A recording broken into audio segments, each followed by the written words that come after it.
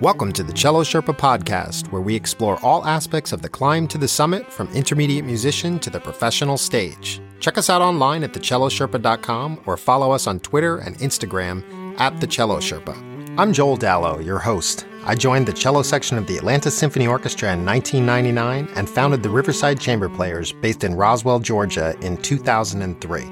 Today's episode is sponsored by Clear Resources, your premier resource for compliance, legal, ethics, and risk. For more information, visit them online at clearresources.com. Ellen Pendleton Troyer joined the first violin section of the Baltimore Symphony Orchestra in 1991. She has also appeared as a soloist with the BSO numerous times in a variety of styles, including classical, jazz, rock, and fiddling. We thought it would be great to have a conversation with Ellen about her impressive and versatile career on the violin. Thank you so much for joining us today on the Cello Sherpa podcast. It's great to be here. So let's talk about your journey to the Baltimore Symphony. Did you grow up in a musical family? Musical family, I guess you could say that. My grandmother, maternal grandmother, was a very small town piano teacher in eastern Kentucky, and she produced 3 children, one of which was my mother, who were very artistic. They all played the piano, of course, because they had to. We joked that my uncle could do anything with theory, my mother could sight read anything, and their younger sister could play anything by ear. But nobody went into it professionally, but everybody had musical children, and I'm the youngest of 4. And when I was born, my eldest sister was 15, other brother was 9, and then I had a 2-year-old sister. My childhood was filled with everything from raucous church choir parties around the piano until 2 a.m. on a Wednesday to my oldest brother, my only brother, playing in a rock band from the time he was 11 or 12 through his 20s. Mm-hmm. My eldest sister singing show tunes and Judy Garland songs and anything basically by Joni Mitchell. And my other sister, Curtis, we both started music as children. I was 6 and she was 12. She's a flutist. There was a mishmash of rock, show tunes, my little violin songs that I was practicing, whatever the local soprano was belting out around the piano at 2 a.m. Music was constantly on in my house. My eldest sister jokes that she's responsible for my career in music because as a baby, she would play for me with her guitar next to my crib. Mm-hmm. And one of my first words was for her guitar, and I called it a la-la. Because when she sang, she went la, la, la. I'd point to it and say la, la, and she would sing me to sleep. So yeah, music is definitely part of my family. Yeah, so how did you end up then taking a career path that led you to the Baltimore Symphony? I guess it's probably how a lot of us who went into the music industry, we all, at some point in our young lives, decided, wow, this is a pretty cool thing that I'm doing, and people clap when I'm done. Very few jobs, people clap when you're done. That's true. And they like what I'm doing. They think I'm good at it, and they're going to pay me for this. Wow, maybe I should do this. This is pretty cool. So I kind of charted my path probably at the age of 12. Uh-huh. I joke that I've always planned my life in 10 to 15-year increments. And at the age of 12, I thought, okay, this is what I need to do. I need to be playing this piece by this age. I need to get this good by this age. And, I want to go to the best music school I can get into. And if I'm not going to be a soloist, I want to play in an orchestra. Being in an orchestra became more attractive once I got to Juilliard and saw what the life of a soloist looked like. Yeah. And the living out of a suitcase and going from hotel to hotel and kind of living a lonely existence. And I thought that's really not something I'm attracted to. I wanted to have a regular life, as normal a life as a musician could have.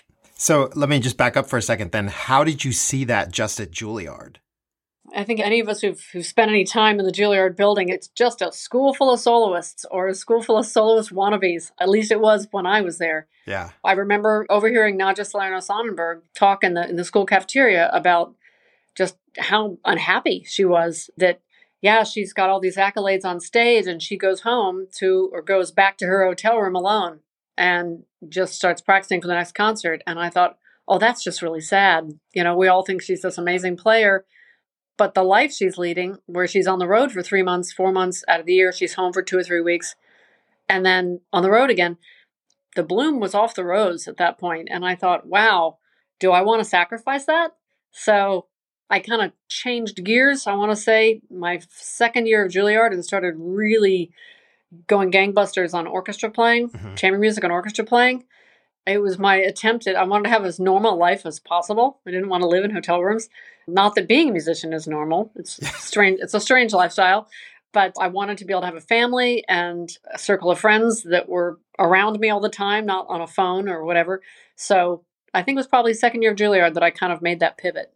And was that in your bachelor's at Juilliard? Yes, in my bachelor's. And I kind of started putting my head down and practicing excerpts and gearing my summers towards orchestral playing as much as possible. Was able to spend 3 summers with Leonard Bernstein, 2 in Germany, 1 at Tanglewood, 2 at Tanglewood actually, and really just immersed myself in learning the repertoire, learning how to play, learning how to be a concertmaster, learning how to be a section player, learning how to be an associate concertmaster. There are different roles and different ways of playing. Yeah. So that kind of cemented my path. And the more I got to know people who played in orchestras, people who already had jobs in their 20s and 30s, and I saw how they were living, I thought, okay, this is what I want. Yeah. This is where I want to be. So were you at Tanglewood for Bernstein's 70th birthday celebration? I was not there for that. I remember seeing that, I think, on PBS. Was that 70? I'd have to look at that. I don't think I was there for that. Or if I was, I had a rehearsal and couldn't attend that. It was 1988, I think, was the summer they celebrated his 70th. And I was there in the BUTI program. That's why I asked if you were there. Okay. In 87, 88, I was in Germany. Okay. And 89 and 90, I was at Tanglewood. So that was the year before? I think it was, because I remember he came in and conducted us. Yeah. And I knew who he was. And I really just thought, who's this grumbly old man? And everybody talked about what a legend he was. But now when I think back to that and I think about that rehearsal, he actually went through the rehearsal and he said, you guys sound too good. We need to put something in front of you you haven't prepared ahead of time. But when I look back on it, I mean, I have a picture of Bernstein hanging in my studio. So I look back on it and I think how lucky I was that I had that one opportunity to have a rehearsal with him for a couple hours, even though at the age of 14 or 15, I didn't really appreciate what that meant. Yeah. I have to say, my first encounter was with him at Juilliard with Mahler 7. And then the 2 summers, I was his concertmaster for 2 tours that we did to Russia and to England. With some pretty, the Rite of Spring was for a bunch of students, it was a bit difficult, but we got to hang out with him more in Germany in a social sense than we did at Tanglewood. Deutsche Grammophon threw us a huge party the night before we left. And I was dating a bass player who was principal bass, and the concertmaster were dating for this orchestra. And the Deutsche Grammophon party, Lenny was still playing around the piano at 4 a.m. Wow. The student's flight was at 8 the next morning. His flight wasn't until noon. Funny story, the boyfriend and I missed our flight and ended up having to be on Lenny's flight. And we couldn't get into the country because we didn't have the group visa. And Lenny got us in saying, these are my kids. These are my children. That's really funny. And, I remember comparing passport pictures in the line. He told me I looked like a New Jersey housewife. And I thought, great. Thank you. Remember that forever. But anyway, we got a lot more social contact with him, and he definitely wanted to be more one of the students than one of the upper crust. He never, ever, he actually asked us to get us out of the hoity-toity party that was downstairs and get us up to the top floor of the castle where the kids were partying. And I remember Phil Collins was on the radio, and it was blasting. And Lenny walks in and goes, is this Genesis? No, this isn't Genesis. And I'm like, how does he know this? How does he know this? The man is like an old dude. How does he know? So he was absolutely current on everything. Just a genius human being, a fantastic musician and a fantastic human being. Yeah. Yeah. Well, it sounds like you got a great start to trying to win an orchestra job. So how difficult was it for you to land an orchestra job? I probably started, like everybody, you start doing the practice auditions. I auditioned for Cleveland and Boston before I had any business being on the Cleveland or Boston stage. But it's kind of like, where you set yourself a big goal. Yeah. And I played, I guess, well. Didn't get anywhere. It was a big bunch of food to chew all at once, those big lists. And I was first year of my master's. And it was kind of baptism by fire. So when I ended up taking, I think I took San Diego, and I took Cincinnati or something, those seemed much more manageable because I'd already done these bigger orchestras lists. So it was like, they're only asking for 10 pieces? I'm used to preparing 15. So, Yeah. But yeah, I kind of methodically prepared myself in the sense that, okay, how perfect can I make this particular tape? I would record myself a lot and listen to myself in a critical way as if I was picking apart somebody else's playing. Like, I heard that bow noise. Oh, that rushed. That last note was not as pretty as it could be. So I was just meticulous about that. And I probably over prepared, I want to say. I don't think anybody listens that intently in an audition, but maybe I'm wrong. Yeah, I think it depends on the orchestra and the committee and the day of the week and the hour of the day. Yes. So your cat has chosen to join us here, it sounds like, wants to have a voice. Yeah, so I'm actually thinking about putting the dog out because the 5-month-old puppy is torturing the 14-year-old kitty, and so they're playing. Let me go put the dog out so we can have a little bit of peace. I'll be right back. Okay. So while Ellen is taking the dog out, I'm going to play this clip to give you a quick preview of her impressive fiddling on the violin.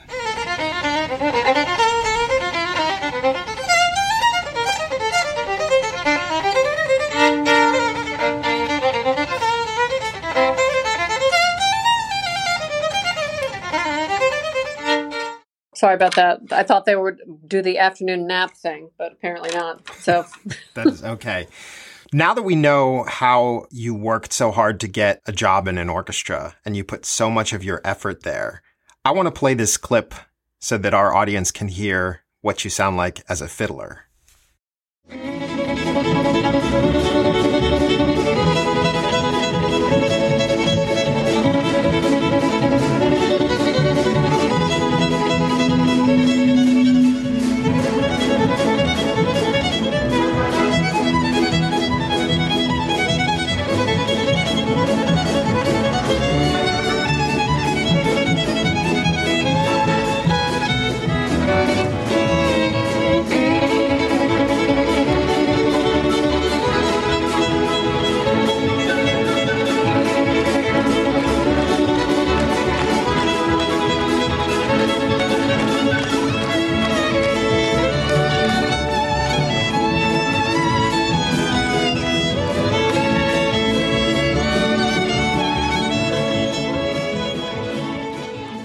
So how does someone capable of landing a job in a major symphony orchestra have such amazing fiddling chops? it's interesting. A lot of people ask me that, and I don't see it as that different than the difference between playing Brahms and playing Baroque music or playing Shostakovich and playing something that's very lush and romantic. I just view it as a different type of music, a different style. Mm-hmm. So the way I've learned styles, whether it was Mozart or whether it was a more Baroque sound, I would just listen to the sound that is made. And with fiddling, the bow is not attacking the string in a classical way. It's a more of a lazy way. And it's more, you're not on top of the beat. You're kind of back behind the beat. I just kind of listened to how the style sounded and then tried to imitate that.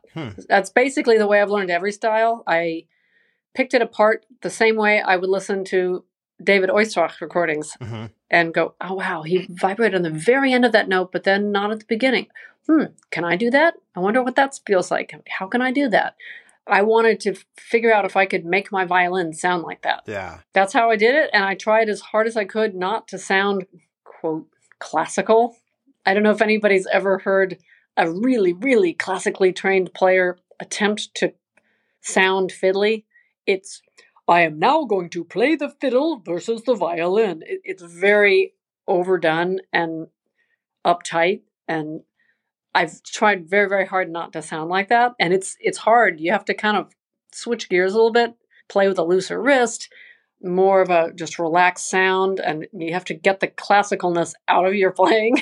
Yeah. Well, when did you start learning how to play in that style?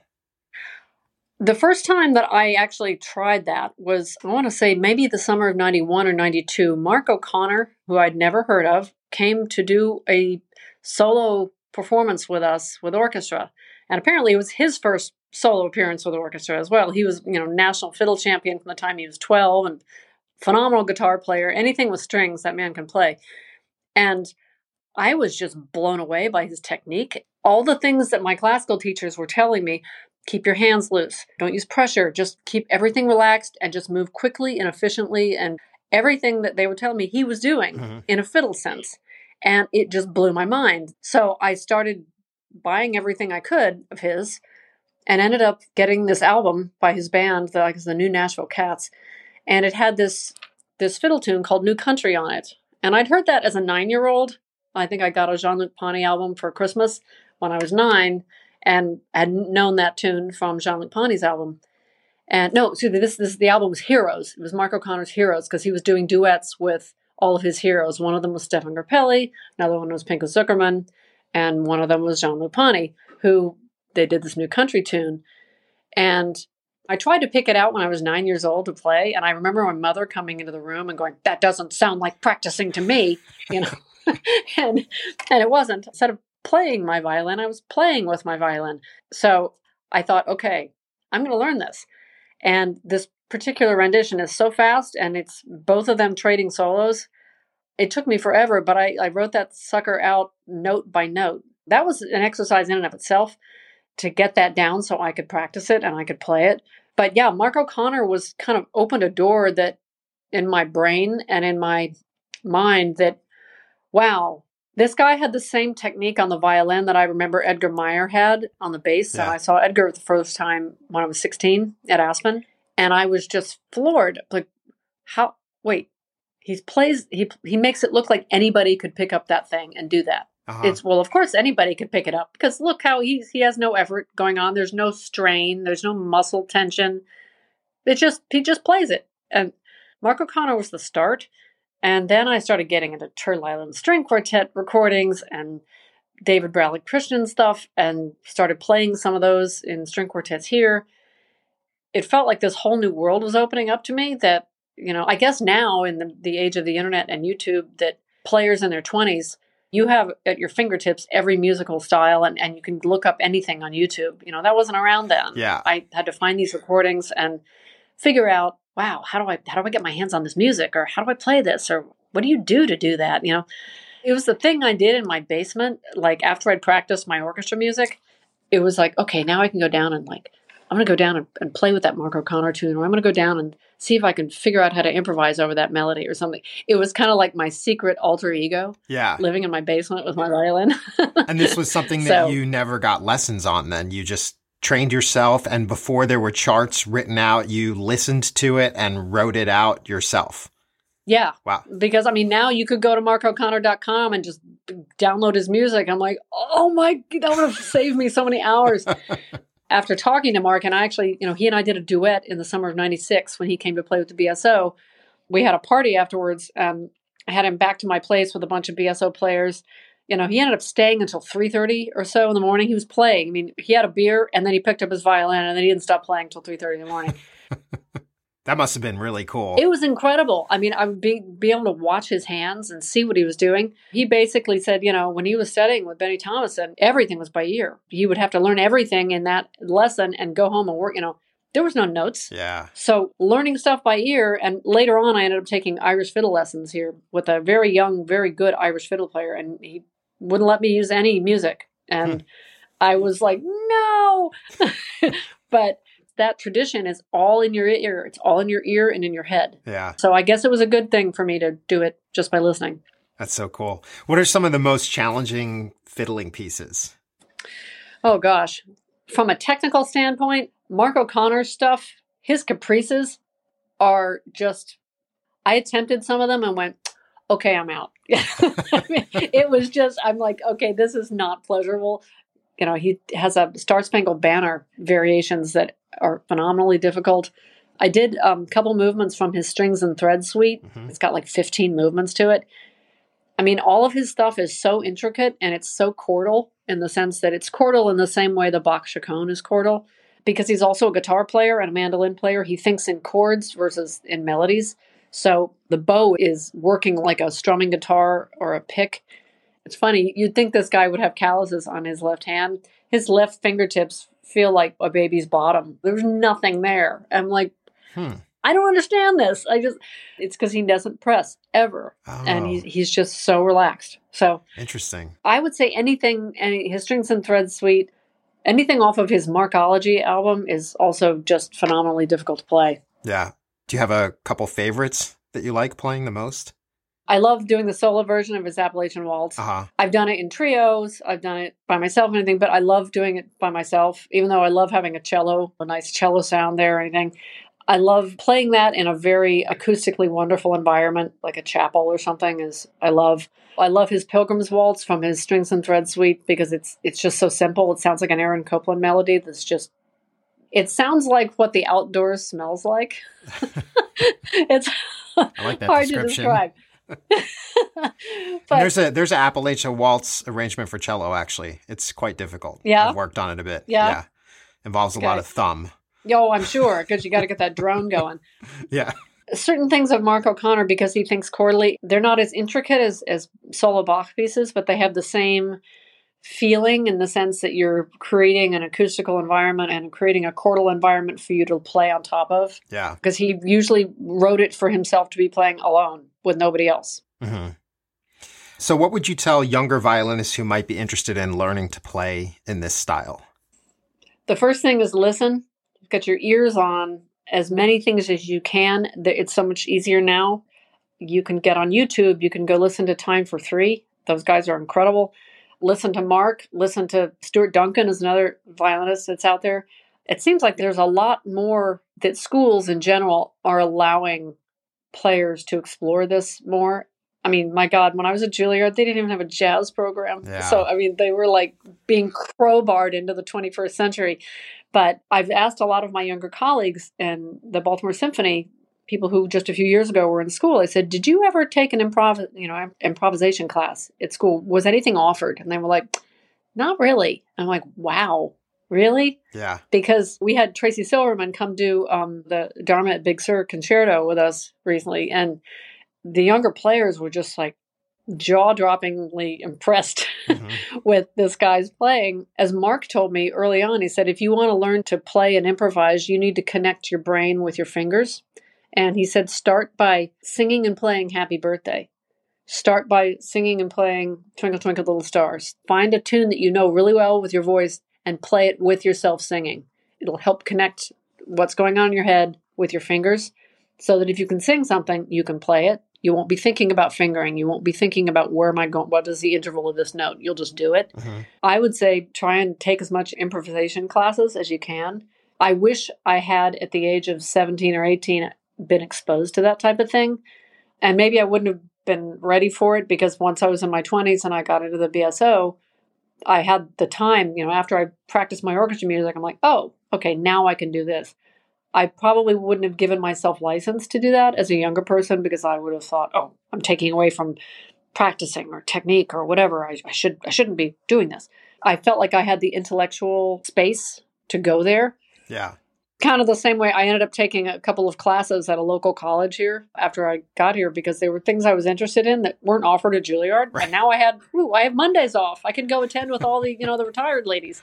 Yeah. So it is interesting. I do often think though, because especially being in the music business, we play so much different music. I mean, we play pops music. We play our traditional classical music. We play new compositions that I almost feel like we should be exposed to all kinds of music because it's going to come across our stage at some point. If we have a full-time job, we're going to run into this. And if you really want to appreciate all the genre and even the so-called pops concerts that people don't like to play all the time because they're not always as challenging, there are things that we can gain from that. And I think it's important for us to understand what the general public is listening to and consuming if we want the general public to remain interested in what we do. And so that means we have to also open our minds and not be so snobby necessarily about this is the only traditional thing that I'm willing to do. Yeah. So I think that's great. This kind of opens that same door in a different way. And I think it's best for all of us to be thinking about that if we want to be versatile as musicians. Absolutely. And for young musicians now, what's playing on your Spotify list today is going to be on your pop stand in 10 years. Yeah. So, I always joke we get the stars on their way up and on the way down because our hall can only seat 1,800. So once they start to peak, They're not going to be in our symphony hall. Yeah. So, is there anything else we might have missed? I wish that someone had told me that it was okay, that I was allowed to take a step away from the Tchaikovsky concerto and maybe practice and expose myself to this kind of music. Because I would have been farther along as a 25, 26, 27-year-old if I had been exposed to this and could have dabbled in it at a younger age. So advice to the young folks out there, get out your instrument and play what you hear on your Spotify list. Play around with it. Yeah. And don't be so concerned with, oh, I didn't make that shift or I got to make that note perfect. Just let go of technique for a little bit and just play and see what comes out. Yeah. So I like that advice. I think that's great. Yeah. And where can people find you online? Well, I'm an old person, so not a lot. Most places that you find me online are YouTube, which is partly because my daughter is a songwriter. Uh-huh. And if you Google her name, suddenly a video or two of me comes up because we've played together and it's gone out there to the world. You know, I don't have a YouTube channel or anything. I think if I was 22, maybe I'd do that. Yeah. I'm happy to let you younger folk do that. Well, you are on Facebook, right? I am on Facebook. I very rarely post performances of myself. I guess, like I said, if I was 22, I'd be doing that. But occasionally I'll post fiddling videos or something like that, or, you know, a throwback, whatever. But if you see me post now, it's usually because I'm playing with my daughter. Yeah. I'm usually trying to stay in the background and let her take a step forward. Oh, it's a great reason. Well, thank you so much for joining us today on the Cello Sherpa podcast. Thanks, Joel. Thank you so much for listening to another episode of the Cello Sherpa podcast. Be sure and catch our next episode where we interview Kari Joyner, the assistant professor of cello at Baldwin Wallace University. We talk about his journey through the Atlanta Symphony Orchestra's talent development program to landing his first university teaching position. We're here to serve you, so if you have questions or topic suggestions you would like to cover in future episodes, please use the contact page on our website, thecellosherpa.com, or tweet them at us at @thecellosherpa. You will also find information about the specific services we offer on the website. Don't forget to follow us and rate us on whatever platform you get your podcasts. This helps us climb the rankings so other people can find us. Today's episode was produced, edited, and recorded by me, Joel Dallow.